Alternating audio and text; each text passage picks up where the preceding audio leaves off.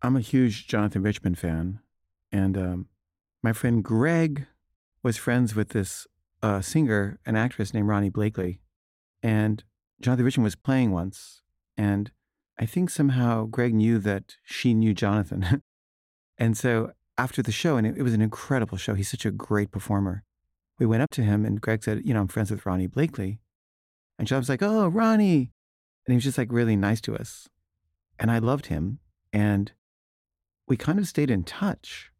And whenever he would play in town, I would go see him because it was such a high. And I remember thinking, this is my role model. This is the guy I want to be like when I grow up. Like, I want to be like him. He had this kind of innocence and childlikeness and joyfulness and also incredible depth of heart that I've never seen anywhere else. And I wrote a script called I'm a Sex Addict. And I sent it to him and I said, "Hey, Jonathan, would you be open to writing music for this?" And he sent me the script back and he had written musical notes on the pages. And he said, "This is what I hear in my head when I read it." And, I can't really read music like that by sight, so I don't know what it sounded like. But he had a completely clear vision of what the soundtrack should be. And then when I actually started shooting the film and I sent him a cut of the film, it was, very different than the script. And it was a little bit busy, it was kind of cutty and there was making of footage and it just wasn't exactly what it was initially. And Jonathan said, "I don't hear anything, Kaveh. I hear nothing now. When I read the script, I could hear music. But when I watch the film, I can't hear any music.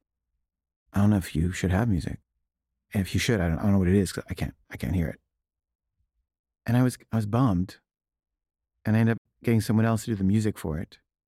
But I really wanted to use one of his songs for the end credits. And he said, "Okay." And I did that. And we kind of just became friends, I guess. We still play tennis together. And he has this way of playing tennis that's a lot like dancing. Like he's more about the joy of moving his body than about hitting the ball. And I thought that was such a great way to play tennis, like just zero interest in the competitive aspect and 100% interest in just the sheer exuberance of being a body in the world and hurling a ball through space. And Jonathan doesn't have a cell phone. He doesn't believe in cell phones. So it's hard to call him.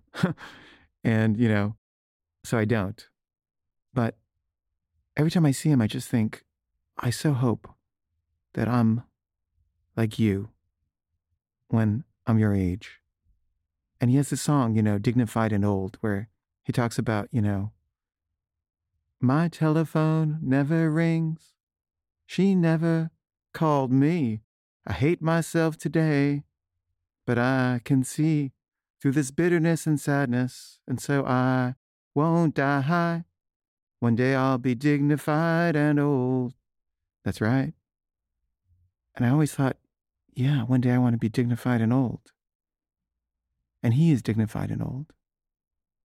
And I'm getting there, except for maybe the dignified part.